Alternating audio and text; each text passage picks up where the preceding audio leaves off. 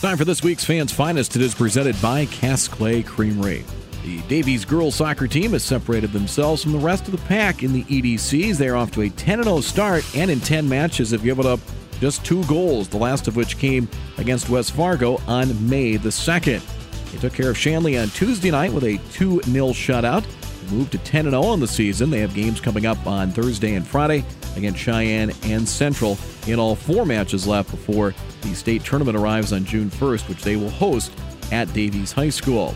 A pair of wins for the Eagles last weekend. Last Friday, May 12th, a 4-0 win over Fargo North.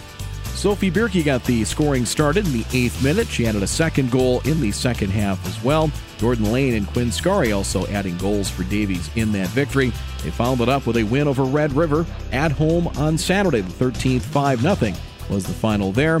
2 goals and 3 assists for Leighton Roberson, and Sophie Bierke also scored twice as well. As Davies looking to win their first girls state soccer title since 2018, and again, they will do it on their home field June 1st through the 3rd. Congratulations to the Fargo Davies girls soccer team. They are this week's Fans Finest. Fans Finest is presented by Cass Clay Creamery.